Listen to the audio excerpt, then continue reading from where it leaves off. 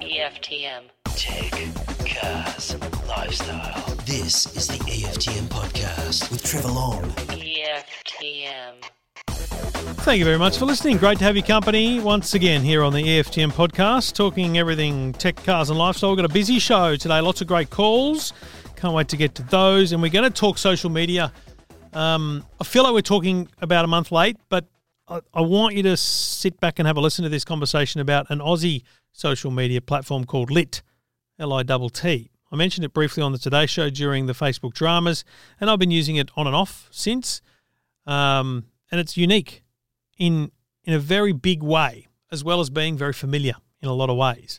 But its challenge, like all new things, is growing. You know, how do you challenge something that has 60 or 70% of Australians using it with an app that has 20,000? I don't know how you grow to that point. So this will be an interesting one to follow.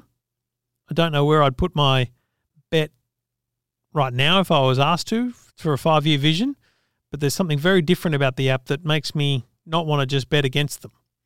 So we'll talk about that shortly. A lot of follow-up calls on electric cars, plus your everyday calls about all things technology here on the EFTM podcast.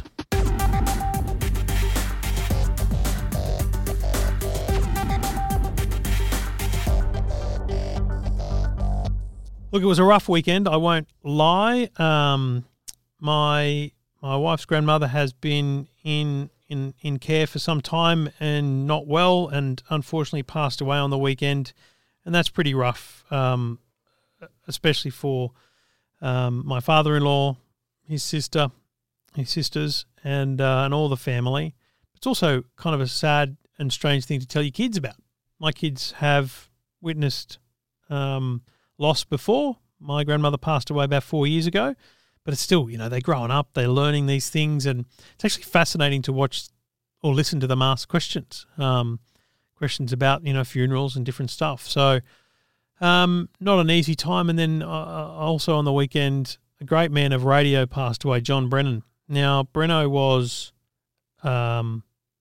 my colleague / boss / mentor for many years. Many of you know I worked at 2GB for a long time.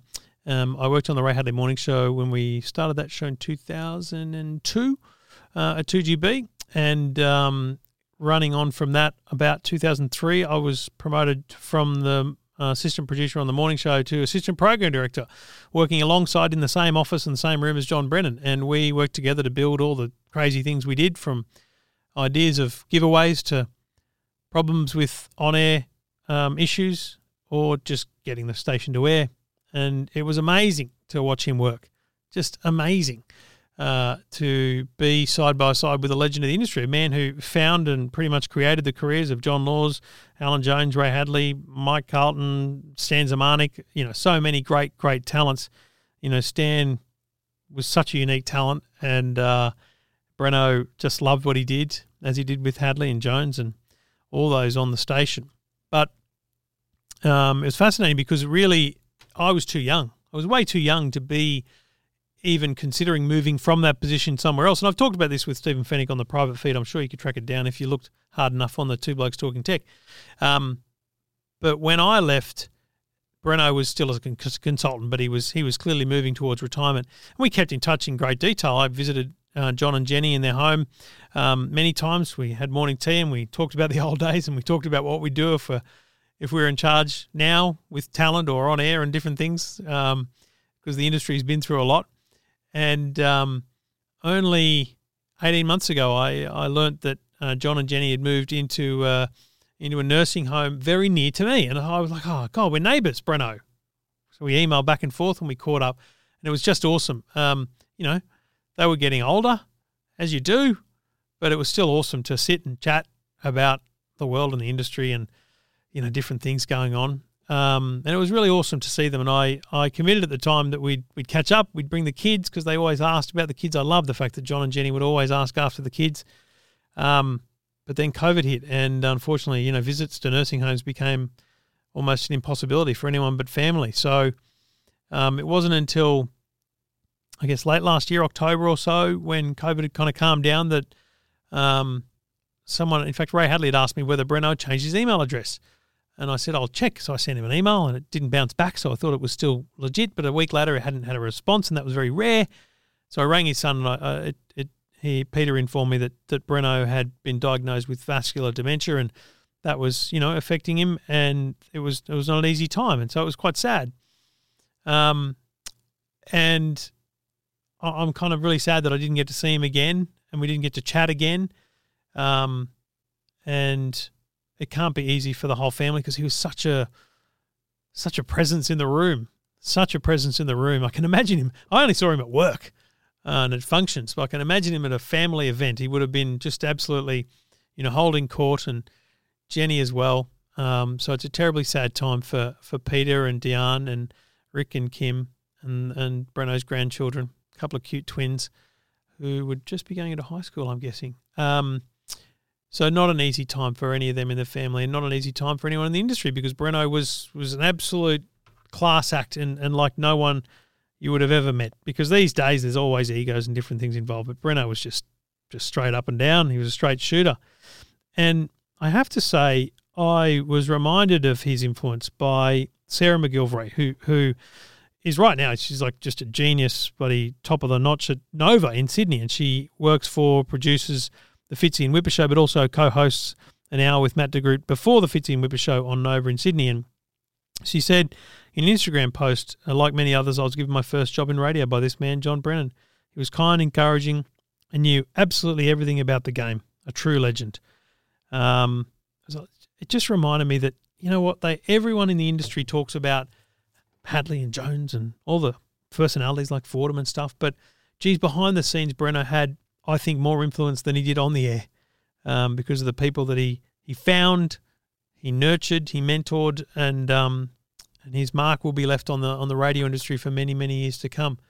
I think because his son Rick is just, let me be clear, Pete was so proud. John was so proud of both his sons. Pete worked in radio for many years. He was at 2GB, went on to the ABC, went on to 2UE. He had such a great career in radio, and has since retired to essentially be the full-time carer for John and Jenny over recent years. Rick was an unbelievable doctor, worked, I think, at Doctors Without Borders, but also at the World Health Organization. The guy was like the chief medical officer. I mean, I don't want to read his bio, but he's seriously guru-style medical globally, and he's been working in Egypt for a couple of years, I think. So he's got to fly back. So Breno's send-off will be in a few weeks, and I can imagine it will be one hell of a send-off, Breno. And my love to the entire Brennan family. And for anyone that listens to talk radio, Breno is the reason why it exists the way it does today. He was a genius, and he knew the audience better than anyone. And I think that Breno's focus on audience is what gives me my focus on audience. Audience first. The most important thing. That's why I love doing the giveaways we do in the Man Cave. They're very Breno-esque. They're the kind of things that, the ideas. Anyway, it's just weird how much of an impact one person can have on your life. So it's been a tough week in our household, and hopefully it's been a better one for you. If you've been going through a rough time, we're all thinking of you.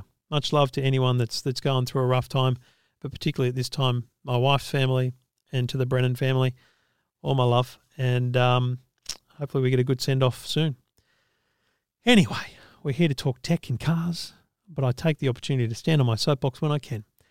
Let's get cracking with the show. EFTM. This is the EFTM Podcast. EFTM Podcast. Thank you for listening. Your turn to get in touch. Go to the website, EFTM.com. Nick did that. G'day. How are you, mate? Hi, Trevor. Thanks for giving me a call. No worries, mate. What can I do for you? Look, I'm having a very, a real head versus heart debate at the moment. We're looking to get a new car for the family, and we're tossing really between two vehicles. And look, we're a family of four of, myself, my wife, and we've got sort of two kids, one just entering teenage years and one sort of around 8 or 9. Yep. But we also want a bit of versatility. So we want kind of the SUV, the 5 seats, but the option for the additional 2 seats. So I guess, and we don't do any off-road driving or anything to that effect, but I guess where we're kind of having this battle at the moment is Hyundai have just released their new, what's it called, Palisade, the Highlander in particular, which is just looks beautiful inside, and the kids have looked through it, and Loved it. Captain's chairs it was incredible. Yep. How many kids you got? Did you say? Just 2. Yep. But the kind of the years were occasionally 11 and 7. Okay. Yep. Gotcha. And then the other option we're debating though is do we look at something a bit more premium and maybe look at the Land Rover Discovery Sports. So what I'm hearing here is I'm hearing Heart Discovery Head Palisade. That's exactly the dilemma I've got. And I hear you, mate, because so my first car was a little European hatchback. I loved it. When I had to sell it because it was a manual and my partner at the time was not a manual driver and it just didn't make sense, I owned a Mitsubishi Lancer for 6 months and then I went, this is horrible, and bought a BMW because I'm a snob. And sold the BMW, got a Holden Commodore. I love that car, and now I own a Kia Carnival, which I friggin' love. Let me be very clear. But if I had my choice, would I buy a Range Rover? Hell yeah. Now, the thing is, there's a couple of, I think, to be honest, I don't think this is a tough one at all. I'll be completely honest with you, mate. Yeah. The Discovery Sport we're talking about, or the big Discovery? No, the Discovery Sport. So, the Discovery Sport is small, tiny compared to the Highlander. But perfectly fine for your family, 11 and 7, no drama at all, depending on how much stuff you want to load into the back because, there's boot space, but there's just no real challenge to get additional people in, right? The Palisade / Highlander, and in fact, literally this morning, Flipsy published his review at EFTM.com of the Range. So he's had. I was actually on your website looking at that this morning, so I happened to read that on my way into, so headed off to work. We've had for the last 4 weeks all 4 models. So he's driven them all, and I picked up the first one, and I thought, this is nice, it's big, but it was the standard Palisade, and then he picked up the Highlander, which is just holy crap premium, and he said. And I think it's a massive call. It's a better family car than the Prado because so many people buy the Prado for that size. They don't buy the Prado because they're going four-wheel driving. They buy the Prado because of the size. Mate, with your 2 in the captain's chairs and the boot space that comes on its own with the third row up, my only concern will be with the third row down, I'd want to have like a luggage mat, what are those? Or something to hold the luggage down. Not a cage, just one of those netting things. So that so it doesn't sort of slide through. Yeah, what happens? I haven't checked myself. There's an option or something for that. But that's my only concern with 2 kids in the back. When you do go on a road trip, what's stopping that stuff sliding forward? How annoying would that be, right? But let me tell you this. In our Kia Carnival, we took the centre seat of the second row out because you can, and we don't need 8 seats. We just need 5, but 7's good. So we took the centre one out. So the 2 in the middle row are sitting separate. And I said to them last night when they were arguing, I said, listen, you got your own chairs. There's no reason why you should be touching each other at all. And it's the best thing, those captain chairs, because that's what they are. It's your own luxurious space. It's bloody amazing. And that car drives well, looks great. It's priced excellent compared to anything of its size. And yes, you could get a Discovery Sport, but obviously there's a lot of things there. Discovery Sport's probably going to hold its value on a percentage basis better, but this is going to be a car I'm tipping you're going to have for 4 or 5 years. So yes, does that really matter? And trust me, when those kids, my 14-year-old is a whole lot bigger than he was when he was 11, mate. So assuming that's it for you guys, when those kids are 16 and 11, you've got great space for them and their mates. You got a third row to pick up their mates. Yep. I always said to my wife, "Why do we need 7 seats? We've only got 3 kids." She goes, "Because we're always shuttling other people's kids around, and we do that because they shuttle our kids around. It's a quid pro quo thing, as you would well know." So I can't imagine you'd be disappointed with the Highlander. Go if you can go the Highlander spec. Yeah, and look, and that's all we're looking at. We just went and kicked the tyres on it the other day, and it just looked beautiful inside. We didn't get to take the Highlander for a drive. We took the the normal model, whatever the entry level model for drive, and again, it drove beautifully. Yeah. And then you get into the Highlander, and you go, "Well, it drives that well, and it looks this good in the Highlander." It was a pretty impressive. And I know it's ridiculous and this sounds. I don't know what it sounds. Sounds like I've got too much money, but it's just a Kia Carnival, folks. Chill. $60,000 car. But we went the Platinum because I wanted those trimmings. I wanted to feel like I was in a better place than the base model. I wanted the button to push to get the doors to slide open. All those little things that happen in, for me, the Carnival, but what will be for you, the Palisade. Those seats look beautiful. They're comfy. The bigger screen infotainment. There's a whole lot of trimmings there that I think, frankly, absolutely match it with anything that comes out of Japan and, you know, on a price basis, genuinely make it a competitor to the Euros. But, you know, people still buy Euros because they're brands. That's really the only reason. And that's the other thing. I mean, I look at it and, you know, we just stumbled across the Palisade. So the Land Rover was where we were headed and then just happened to read an article on somewhere and you know, I thought, oh, go and have a look at that. And that's why I'm finding myself torn. I've got this kind of, I'll be honest, European brand. I haven't read, like, I'd love to know what the guys at Car Expert think, you know, Car Advice. If those guys have got wraps on the Palisade as a driver's car, then... And, you know, Flipsy's my man, but, you know, don't take us for granted. No one buys a car off one review, right? Everyone's reading multiple things. I'm not an idiot. It's the same with phones. But there was just so much praise in his review. And, you know, things like I wonder at the price point, maybe this is what you could do, is at the price point you would get the Palisade Highlander and the Discovery, what would you miss out on in the Discovery? So are you going to get head-up display? Are you going to get 360 monitor for reversing? Are you getting all the blind spots? Are you getting things like safe exit? There's some really amazing things that happen in those Korean cars that you have to pay extra for in the Euros. Yeah, I need to do that comparison. Look, that's been helpful. I just, like I said, you know, sit down, you read out, you got your heart set on one thing, and then something comes along, and you go, this just seems like a more sensible option, and that's where you find your head getting in the way. I do think that sensible. See, mate, I don't know how you are, but I feel like we're probably very similar age. I look at it and go, I love my Carnival, and I have no drama owning it. I think it looks sick when I drive it because I've got the tinted to the hell. You know, I'm happy with it, but there's no way I want to own a Carnival when I'm 50. So in 5 or 6 years from now, my next car is going to be for me, not for the kids. You know, so that's the plan. That if we can keep the Carnival for 10 years, then that'll see out the kids in their all their phases of high school and stuff, and that'll become the second car to something that is, you know, something that I like or my wife special. Likes. Yeah. Fantastic. Thanks for your help, Trevor. I really appreciate that. It's always good to chat. Let me know what you end up with. I'm dead keen. We'll do. Thanks, mate. All the best. On you, mate. No worries at all. And whatever you've got a quandary on your mind about, let us know.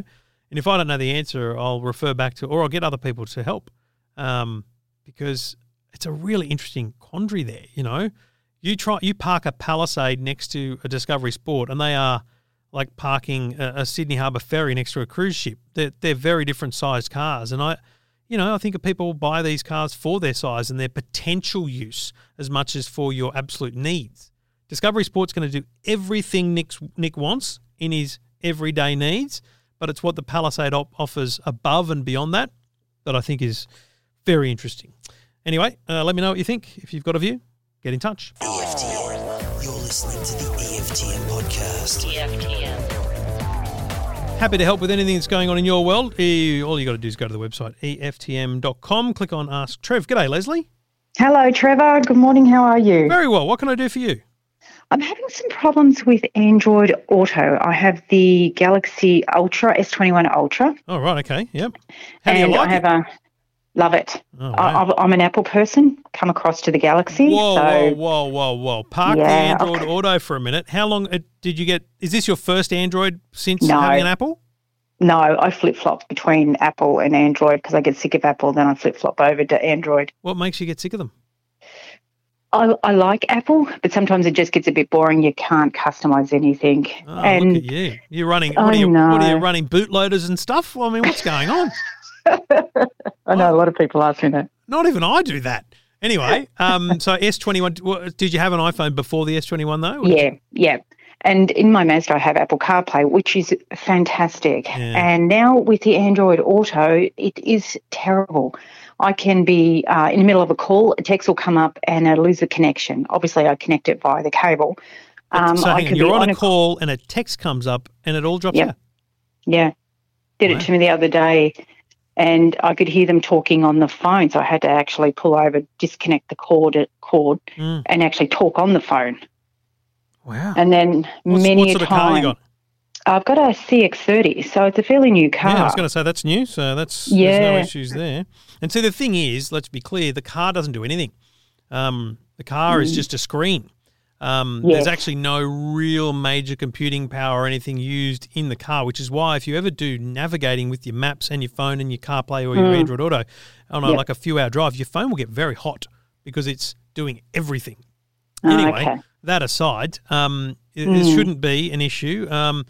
You know, there's the obvious things here are Android Auto is its own app. So just check that you've done all software updates on that thing because they do little updates now and then. But that's about all you, as an individual, that's about all you can do. So I've noticed that in a couple of cars with wireless Apple CarPlay, I've noticed that it drops out and then it comes back straight away. To be honest, I don't care because it's like, it comes back. I'm good. As long as it keeps going. But for you, you're losing the hands-free nature of it. So that's right, and it's dangerous when you think, I'm in the middle of the call, I'm at work. Well, it's dangerous because then you become less reliant on it and you go, well, for the reliability here, I'm going to pick up the phone before I take the call. So I think there's two things here is obviously, is there an issue with the Mazda? No. Probably not. Is it? Here's the other thing that's crazy. Where'd you get the cable that you're using? From the box. Okay, so it's the box it's the cable that came with the Samsung, yeah? That's right, yeah. Because I actually had a problem once where I was using, just because I got millions of cables, just grab one, off you went. Turns out some cables are good for just sending power. Some of them are good for sending data and power. So that was an important thing to clarify. I think all I can do really is suggest to you that you do make sure those things are updated as apps. And then if you don't mind, I will pass your details on to Samsung, who would be not very happy to hear that they had someone who loves and frankly converted from Apple. Because here's the thing. If this can't be resolved, Leslie, this would push you back, wouldn't it? Because CarPlay is that reliable. Oh, and I've done it. I've put my SIM card back into my iPhone and gone back thinking it is just easier to send messages, in the car, take calls. It's just seamless, the Apple side. With your permission, I will pass on your phone number and this call to the team at Samsung. Gary McGregor, the boss, would be filthy to know that there's an issue and he would make sure that they look into it in detail for you. So let's see if we can get you some personal attention to make sure that's resolved. And I'd love you to let me know what it is. If they do resolve it, what resolved it? Because it's one of those silly little things, right, where you think it's just you and you search the internet, there's no one else with a problem. But the thing is, it's like my problem with the Hyundai. Maybe if no one talks about it, they'll never know about it either. So that's right. I made sure to tell them about it. All right, leave it with me, Leslie. We'll see what we can do. Good on you. Thanks a lot, Trevor. Have a good day. Thank you. And if you've got a question like Leslie, then get in touch. Can't always fix it, but we can always try and fix it. All right, so let's see what we can do.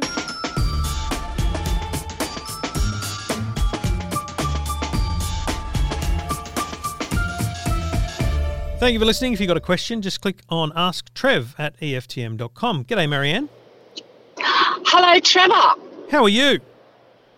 I'm really good, and it's really a pleasure to be able to speak to you. Well, what can I do for you? Okay, well, my dad is turning 96. What an innings. And keep going, my man. I know. He is amazing. He is intellectually there, all of that. Great. But he's not tech savvy, and he's getting very upset about this having to check into places. And even though I take him everywhere, and I said, look, you're my dependent, don't worry about it. He feels inadequate, and I just thought, you have at times spoken about phones that work for seniors. He does have a phone, but it's just a push-button phone, and it's not a smartphone. So I just thought maybe you could update me with what you thought might be the best solution for him with a seniors type smartphone that could help him. So he's willing to use a touchscreen phone? I don't think so. I don't know that he could handle that because, men have the big fingers and he can't even do a text or open a text or things like that. But let's think about it this way. We don't want to give him the capability to do anything that he doesn't already do except for checking into venues, right? So he currently is able to make and take calls. That's what he does, right? Yes. So the thing is, any of those pure, true seniors phones are no good in this case because they've got their big buttons, they've got their big screens, but they don't have QR code scanning. They won't have the Service New South Wales app, all those things, right?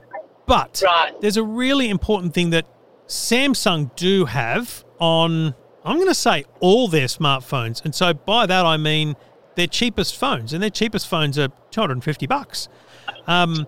They've got a thing called the A series. Now, I'll be honest with you, I don't think it's breaching any confidence to say I'm pretty sure they're launching a new set of A-series phones this week. There's an unpacked event, which means they're launching something. And I'm not breaking any embargo because I haven't looked at the details yet, so I don't know what they're launching. I don't know how much they're going to be or what they're going to be. But on the JB Hi-Fi website right now, the cheapest two phones are $249 and $299, for example. If you were to get the Samsung Galaxy A12, $299. A12. A12. $299, okay, JB Hi-Fi. Now, your biggest thing will be you're going to need to get a different SIM card because his current phone probably has a big chunky SIM card in it, so you might need to go to a telco and get that switched over. It's a 2-minute job at the telco. So that's not a big deal, but just FYI, you'll need to do that. But then if you set up the phone for him, right? So because, I can do that. Because with these phones, you've got to have a Google account, you've got to sign in, all that palaver. Just set all that up under yours. Who cares? And then turn off all the email and stuff so it's just not there. So you're not synchronizing email. Or just set up a free, simple Gmail account under his name before you do it and then set it up for him on that phone. Now, then you install the Service New South Wales app and that's it. And then in every Samsung phone, there's a setting called Easy Mode. Now, Easy Mode is basically their seniors mode. If you go settings and display on any Samsung phone, what they have is this mode that has these kind of big apps. The app icons are bigger. You can set up very simple shortcuts on the screen to your number or any other kids or carers or anyone he's got, so that you can just say, see that big S? Press that. See that big M? That's Marianne. Press that. And there's the COVID Safe app. I don't know. I feel like you don't need to teach him much to get him using a smartphone. If you set it up all for him, it'll look daunting. It'll be overwhelming. But think about what he needs to know. When the phone rings, how do you answer it? So you ring him and you show him you either push or you slide the green button. Okay? That's how you answer the phone, Dad. If you need to call me, how do you use the phone? So he needs to know how to swipe up on the phone and unlock it. Yeah. Don't put a fingerprint on it. Don't put a PIN number on it. If someone steals it, whatever, that's not going to happen. Don't secure it down. So it just swipes to unlock, right? Yeah. Because there was a time when I wanted him to use my phone to take a photo, and it went off, and I said, look, it's just 4440 to get into my phone, Dad. But he said, I can't do that. He had a real problem. So don't enable all that stuff. Keep it real simple. Go into easy mode, delete all the apps from the screen that he doesn't need. So I do this with my mum, who's only in her 70s, but with her tablet that I gave her, instead of having a computer, Mum, here's the tablet. There's 3 icons. There's mail, there's the internet, and there's Facebook. She doesn't know what anything else is. But when she wants one of those 3 things, she just presses one of those 3 buttons. It's very easy. So don't overcomplicate it by, I guess, trying to do too much with the phone, but give him those basics and don't tell him you're doing it. Just set it up. It might take you a week to bug around with it, play with it, set it up, and then do those basic things. Okay? But I think that's perfect. Okay. All righty. Sounds good. So tell me again what it's a Samsung what? Samsung A12. A12. Okay. Samsung A12. Beautiful. Good luck, Marianne. Thank you. Thanks for calling. No worries at all. Anytime. Okay. Bye. Good on you. And if you've got a question like Marianne, you want to buy something, I'll help out. EFTM.com. This is the EFTM podcast. EFTM. Well, at the height of my anger towards Facebook and the height of the outage of the world on Facebook, I uncovered a little Aussie gem. And that little gem is an app called LITT, LITT. And while I could tell you it looks at first glance a bit like Instagram, it also has many of the features you might find on other social networks and some that you won't find anywhere else. And I'm intrigued by it because I'm assuming they did well during the downtime of Facebook, but now we've got the situation where everyone's forgotten all the rubbish that went on just a few weeks ago and how ridiculously bad Facebook treated us as consumers. And personally, I think small businesses and the people that were affected by their decisions to just kick people off the platform. So let's talk LITT. And one of the co-founders of LITT, Peter Salem, is on the line. G'day, Peter. How are you, mate? I'm very well, thanks, Trevor. Thanks for having me on. Mate, it's a fascinating story. Take me back. Where did it start and what was the idea? Okay, well, we've got a couple of founders, myself and Brent Thompson, my sort of main co-founder, and also Josh, another good mate of ours.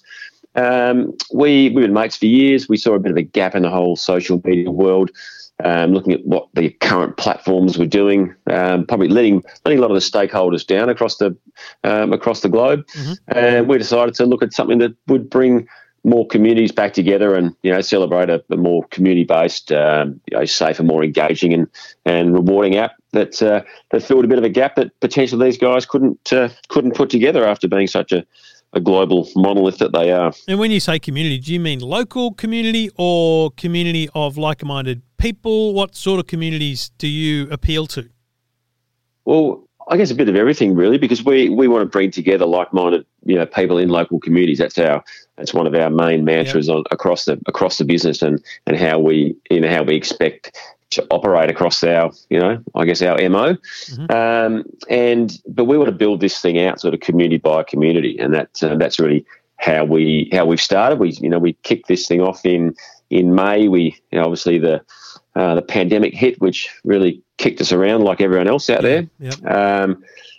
Pretty much stalled our entire rollout, which was to go out through university-based schools, football clubs, just general sporting clubs, to build those communities. And we had to pivot pretty quickly, and that gave us time, I guess, in effect, to refine the tech, bring forward some ideas that we wanted to bring forward, and have a bit more of a structured rollout plan. It just didn't unfortunately give us the audience that we wanted straight away because they just weren't available to us. Now, I know you've just gone through a form of capital raising, but how much money have you had to throw at this thing? Because it ain't cheap to build an app, let alone to have the back end to support, people uploading videos and photos and all this content. So how difficult has this been?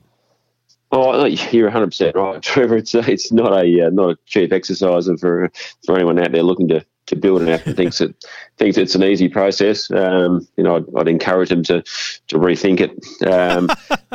We spent a lot of money. We spent up over $3 million to this point, getting it to a release stage where we had an MVP to put out in the marketplace, and then we rebuilt the app again in September and re-released it on a new cross-platform development system, which has been amazing, which is a lot more scalable. And then we had to run that right through our back-end architecture and the PHP side, which runs all the back-end of our merchant platform and our admin platform, and how the businesses can go on and transact and make sure that there's a safe and, I guess as best we can, a cyber secure environment. You mentioned businesses. Is that your focus in terms of making money, or are you not focused on making money? Because and it sounds like a ridiculous question in the business world, but I feel like some startups have no plan to make money. So if you're going to A, compete with the biggest companies in the world, and B, try and be sustainable, I assume you need a business plan that includes solid revenue. Oh, 100%. We are an advertising-led business, but we also give a huge amount back, and that's one of the biggest things that we found as being a new startup, and also looking at the social media platforms out there currently on the market, that none of them give anything back. They take a lot. They take a lot. They don't pay any tax. They don't look after the Australian community at all. So we've worked out a way that we can give back some of our advertising revenue that our local businesses pay to us when they put on a local newsfeed ad, mm-hmm. and we give a percentage of that back to the viewers, and then they can spend that back into local businesses once they've accumulated enough points and turn that into cash. So is this your kind of internal currency? I've noticed it a little bit in using the app. So the idea is that you've kind of got this I guess, currency of your own, which can be earned and used and exchanged within the app that allows you to build, not just build the community, but then build an engagement with audiences and businesses. Yeah, no, that's correct. Well, we've created our own little circular economy, really. The point system is basically a significant way that they can increase their points on the app by watching ads or by rewarding them for their attention. So we've got a little program running at the moment where we're giving people a reward to post a certain amount of content on the platform itself, and then as you build up those points, and there's a little button in the points converter area in your wallet to convert that to cash. Now that's we had to go through a rigorous process with ASIC to get that called cash. It is a 1-to-1 Australian dollar equivalent. Yep. So that then can be either used to purchase straight across the counter at participating stores, or they can buy gift vouchers or coupons within the app to utilise that money that they've got, but they can't pull it out. So they can't pull the money out. Withdraw the cash, but they can use it within the app to, do things like support businesses who are working there. Exactly, yeah. And that's one of our biggest goals is we want to reward the members for their attention by sharing that advertising revenue, and that's the whole thing. That's where we're trying to get more people on the app, because the more eyeballs we get on the app, the more advertisers will want to become involved as well and promote their local business, and then that'll in turn reward people who then can earn more money on it and then go back and spend that back in their local stores. And so I can earn money simply by using social media, and then I guess I'm just looking at the kind of tutorial for the cash system. LITT Pay allows vendors to have real world, buy coffee at a coffee shop with a little QR code, and hey presto, you've utilised that currency that you've got going within your app for engaging with the app into the real world. Yeah, and that's again, we've turned ourselves, I guess, into a bit of a cross between a social media platform, a fintech business, and also an e-commerce platform by doing that. And within that QR code system, we've also introduced our own LITT Visa card. So as you are in your wallet, you can apply for a LITT Visa card, and the first 2,000 of those cards are going pretty quick because we're doing those. We're giving those away. Yep. Then post that, they'll cost the member $5 to apply for. But then they can just use that same LITT Visa card, which is like a debit card, which links to their wallet and also links to their gift vouchers, and that reads anyone's, any LITT business's FPOS terminal, and they can just simply walk in and tap and go. So, the thing here is, I think in principle, when you lay it all out, you're like, this is a frigging great idea, right? It's a simple execution that plays on what people do now on social media, but obviously in your business planning, you have one massive challenge, and that is A, getting people to firstly create an account and use the app, and secondly, continue to use the app. So, is that where your focus lies now? Because I guess you would have had a massive spike with the Facebook issue, but you would know. I just look at mine. I go, I open it. I keep forgetting to open it, essentially. So it's this habit-forming situation that you need to create, isn't it? Yeah, that's exactly right. And we have that.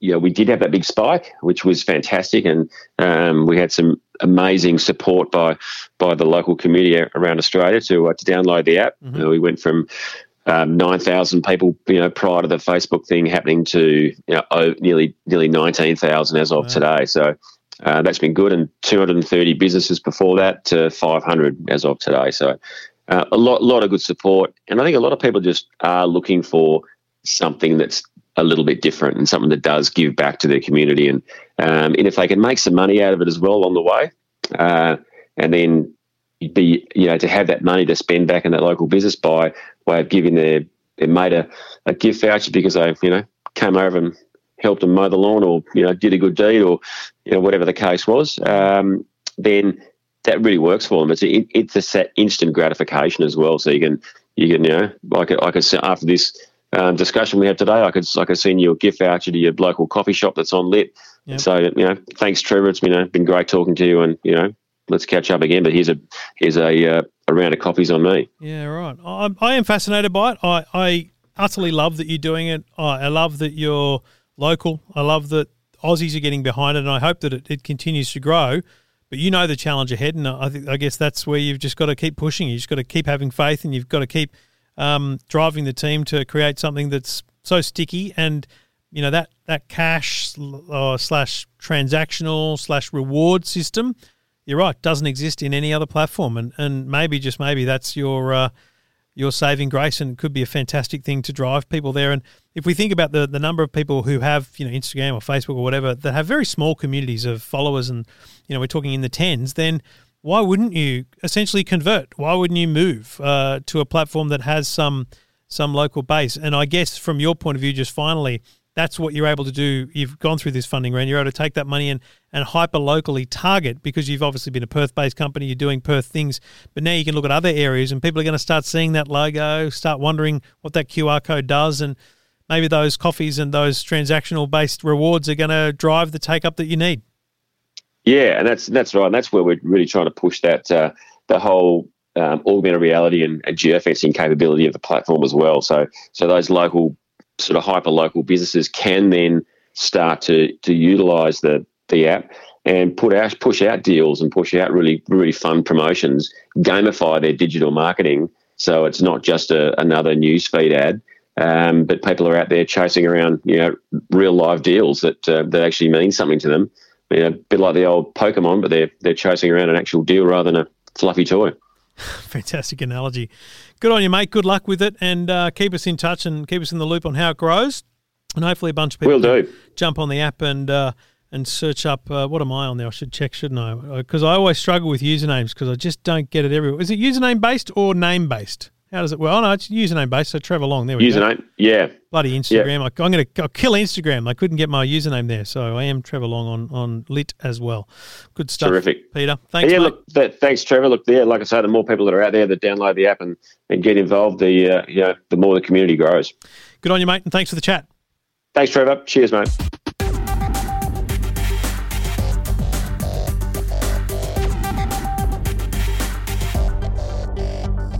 EFTM.com. You want to get in touch, go to the website. G'day, Mark. G'day, Trevor. How are you, mate? Really good, mate. How are you? Not too bad at all. Not too bad. What's you just happening? caught me flying into work. Well, we won't hold you up, mate. We need you to get the job done. No, that's all right. It's important to put food on the table. Yeah. All good. What can I do for you? Oh, no, I just heard you talking about EVs, and I think I even saw something written about it on EFTM, and I thought I'd drop you a line and say I've actually taken the plunge to get one, a Tesla Model 3. I've been hanging back for a couple of years. I hate you now. Yeah. Just checking, that's the implication of telling me such a thing. I don't, apart from Fennec, I don't have any friends that own Teslas because, I was in the queue. I did put money down for a Model 3. Yeah, I remember that. And now I've got a Kia Carnival. Can we work that one out? I'll fully understand because I was holding back. What? So you didn't get in the first wave. You kind of looked and waited for other people to have them and see how it went. What pushed you over the line? No, I registered like you fairly early. Right. And I held back because I was looking at the cost, and I'm a bit like you. I was having trouble justifying it. Yeah. I was a little bit lucky because I invested in Tesla reasonably early. Right. And when it got pretty good value, I went, hey, look, the worst case scenario, I sell some of my shares off and I pay for the damn thing. Yeah. I started to read a lot about stuff about 2.5 particulates and, where electricity was going and electric cars. And the more I saw, the more I thought, I've got to move to this way, and it's going to move very, very fast in the next 5 years. So how long have you owned it for? Since December last year, so not that long. Yeah, right. Not that long. That's I ordered it back in October. At the end of the pandemic, mate, you went, bugger it. That's right. I'm celebrating COVID with a Tesla. Well, they dropped $7,000 off it, and then that convinced me. I went, oh, that's better. So I'm tipping because, it was a definite financial decision. You didn't go performance and all that jazz, did you? No, I couldn't justify it. Not for about 30-odd thousand more. It is love a very hard thing to justify. I know why people do it because they want to brag, but in terms of driving the car day to day, I don't get it. I really don't get it. So what range do you get from a standard? I get close to 400, depending on, what you use. If you have full-on air conditioning, you load the car up, you're going up hills and so forth, you might get a little bit less. It is a little bit less than the, 400-odd range that they qualify it with, but I think it's all the accessories. If you use all the accessories and everything, then you'll get a little bit less. But I've actually been surprised at how far I can get. I've been right over to the bottom of York Peninsula. Oh, wow. In it from Adelaide. And there's been a couple of destination charges that I've just got an extra 10%, had a coffee, had a little break, and I needed it anyway. So... Yeah. Isn't that a funny thing you say? I'm so glad you say that because I mentioned that last week and I mentioned it in my Porsche drive. I mean, I know people want to go on about it, but seriously, you've got to stop yourself as a human being. Yeah, and I love it that I can just plug it in at home and I can have 80 or 90% charge and go on a trip, I don't have to worry about going to a fuel station. And seriously, I can easily get a week out of it driving around and so forth. What do you reckon your daily commute is? Oh, look, I am away a bit, but my daily commute can be anywhere up to 50-odd Ks. So you don't 10 Ks. You don't sound like someone who heads to superchargers for your weekly fill up. You just charge at home, top up daily. Essentially, it's just always plugged in when you need it. Pretty much. When I went away to Wallaroo just recently, and I used the supercharger in town to quickly, spend 10 minutes charging it up to full or almost full charge, and then I went to Clare, and there's two there, and we needed the break by the time we got there, charged up there, and went across to Wallaroo, found a destination charger at the local caravan park, and they were very kind to let us use it, no cost. I know that'll change, but seriously, the cost, I think the whole weekend cost me about $20 there and back, So clearly no regrets. Do you look now at other EVs and think that's my next, or are you dead strong on the Tesla family? Oh, look, the more I look into it, the more I see the updates, the improvements from even December since I've had it. If you can stretch yourself to a standard plus, great. They look like they've got the model, what they call the Model 2, or everybody's calling it, is going to probably come out in the next couple of years. I reckon that's going to be around about the 35, 40 grand. I reckon that's going to be the key point for a lot of people to get in that. Do you really think they'll get that to Australia at 40 grand? I think they will, because I think they're going to build a lot of them in China, and it's going to be designed in China. So I think we're going to be, the shipping and everything's going to be quite easy for them to get to here. Look, even the car I've got, I've been blown away with what you can do. There's a few little things that I wasn't happy early on, but they are so minor, and they've fixed a lot of it with software, a few things that I was unhappy about, the autopilot initially, picking up things that it shouldn't do or braking a little bit harshly, and now they've fixed that. Their service, I had a couple of little delivery issues with a minor paint blemish underneath the bonnet, and they just fixed it straight away. It's been incredible, really, that how that thing operates and how it improves every week.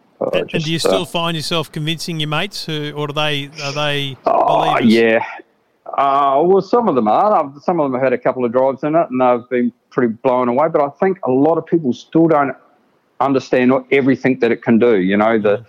Eventually the full self-driving, okay, I can't justify $10,000 in Australia at the moment because it's not authorised, and secondly, $10,000 is a bit of money. Yeah. But I think a lot of people still don't fully. They look at them and they say, "Oh, that's an electric car," or like Hyundai's got an electric car, or a couple of electric cars. Nissan have got electric cars.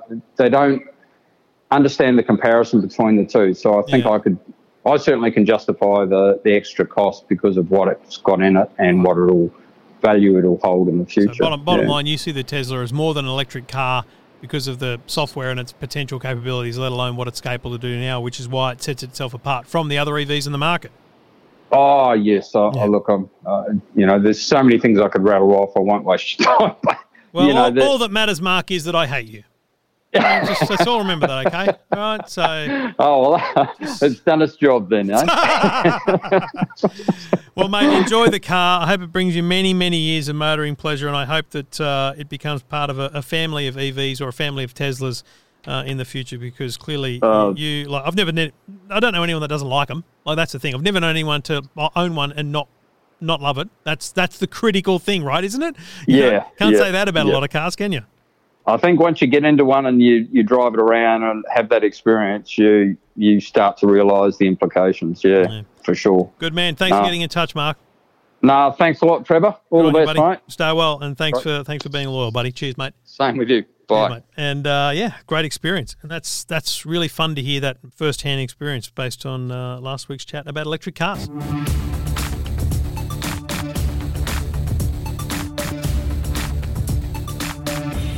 Got a question? Happy to help. Trevor along with you, taking your calls. If you've got a question, go to the website, EFTM.com. G'day, Ryan. G'day, Trev. How are you, mate? Yeah, real good, buddy. What's happening? Oh, not a lot. Just kicking back, ready to talk some EVs and hybrids with you today. What's your experience?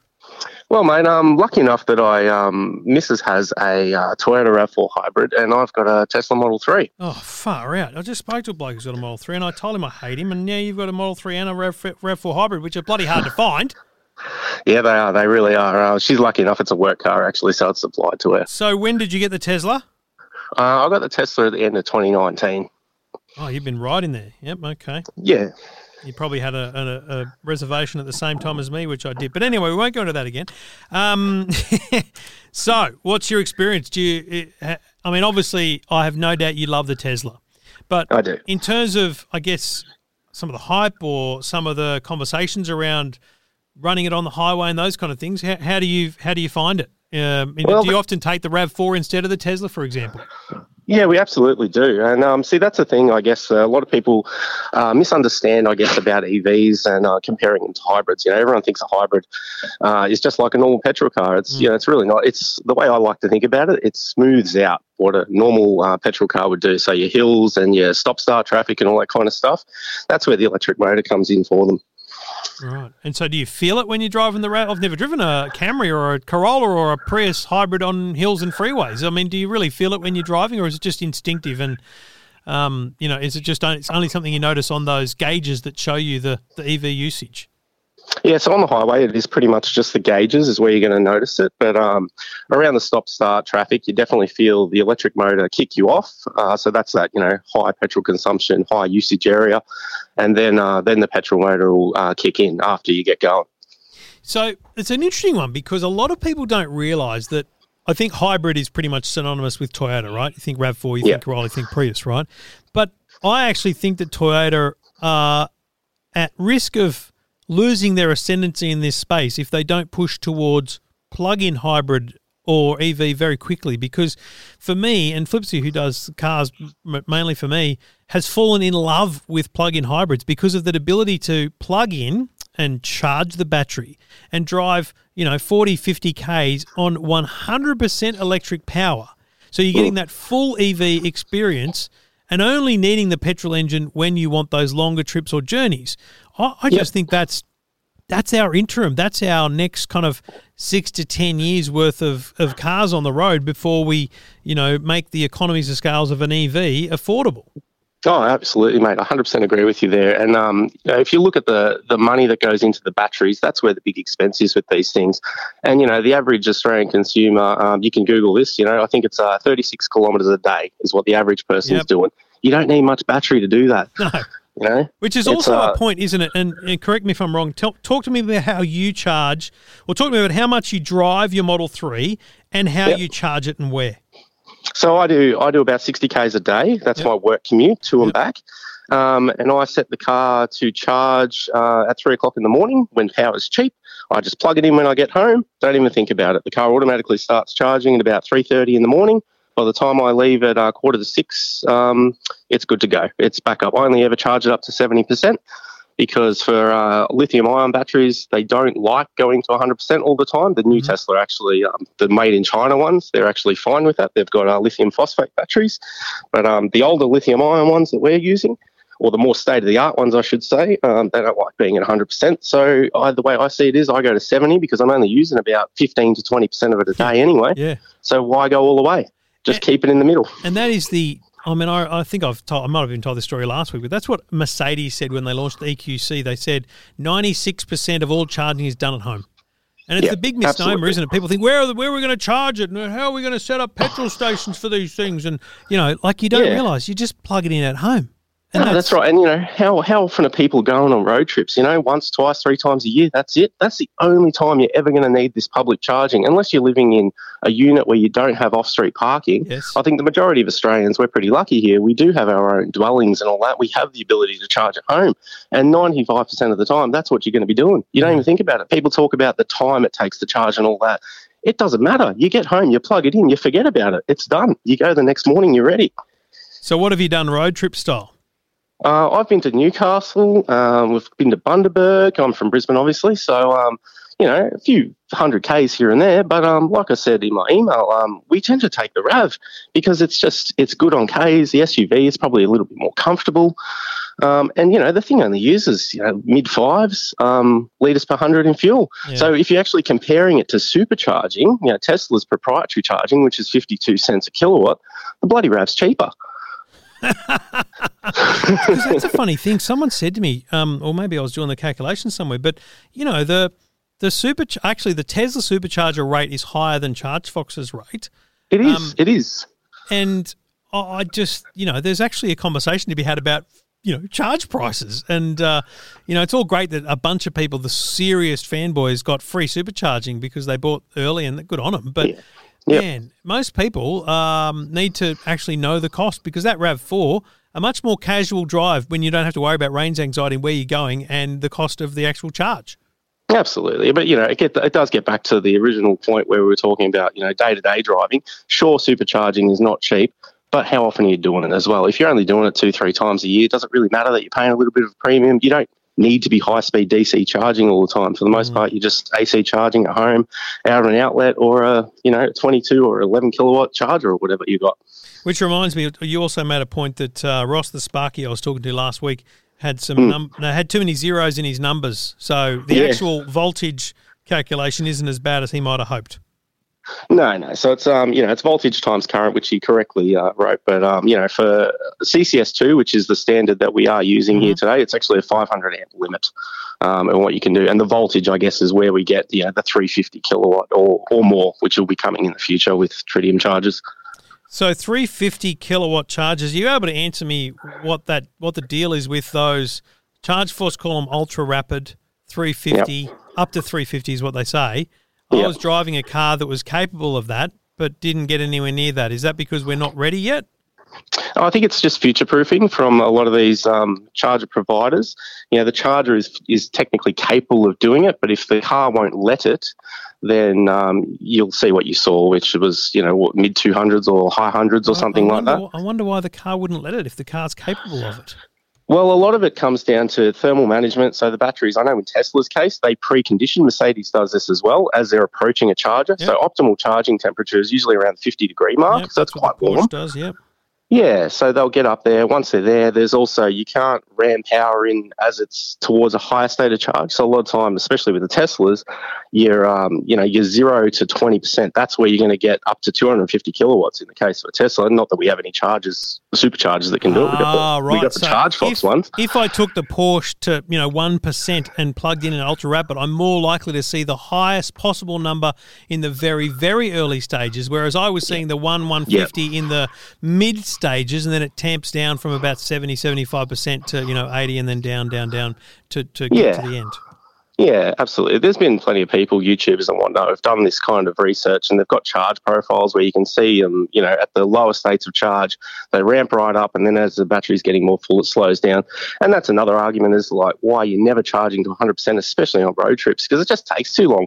You're doing your 10 to 80% or 90% charge, and that's it. And there's no point because that why would lasts. you sit for another 40 minutes or half an hour, even 20 minutes just to get another 10% when you may as well that's just... right. Yeah, okay, good point. Yeah, you're better off just going to the next charger and doing it again at a lower state of charge. And just finally, you also noted that the cables are liquid cooled, which would assist with that sizing issue that I think the Sparky had last week.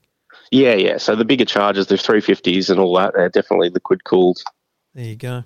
Live and learn. Well, I think that's fascinating that your experience, despite the fact that you've got one of the greatest electric cars you can buy today, your experience doesn't suggest that you wouldn't use the RAV4 in certain conditions because both economies and many other reasons you'd consider both, even though both are absolutely great cars, but just different reasons and different ways of skinning the cat, so to speak. And both allow you to do your bit for the environment. If that's your methodology or that's your reason for going electric, then a hybrid does a huge amount towards the environment, as does going electric. So it's not a bad place to be.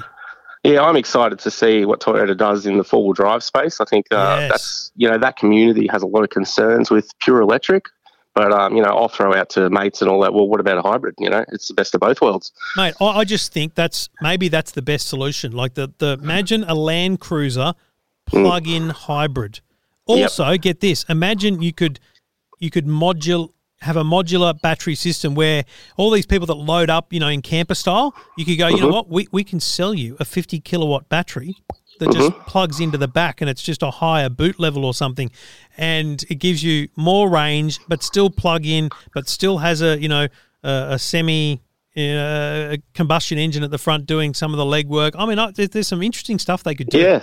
Yeah, it's funny you mentioned that because on a recent camping trip, I went to Fraser Island with some buddies and we were talking, this is right before I got my car, we were talking about things like that and we thought, wouldn't it be great if you had like an optional where you could go, all right, the core car comes with, say, a 40 kilowatt battery or whatever, and in the front, there's nothing, but, if you want, you can go lease a motor, a petrol motor or whatever that acts as a charger hybrid, or if you want an extended range, you can go get a 30 kilowatt battery that drops in there, How good would that be? Battery rental systems at the start of a highway journey. Absolutely. It's all possible. All right, mate. Good luck with the cars and thanks for the insights. No worries, Trev. Have a good day. Good on you, mate. And I found that fascinating. The RAV4 is a cracker car, like one of the most popular hybrids you can buy today. But there's a man in the family, they've got a hybrid RAV4 and a Tesla Model 3, and the RAV4 could easily, on some trips, be more economical to drive. But still, nothing taking away from the awesomeness of the Tesla and his love for it. Good stuff. Thanks for getting in touch, buddy.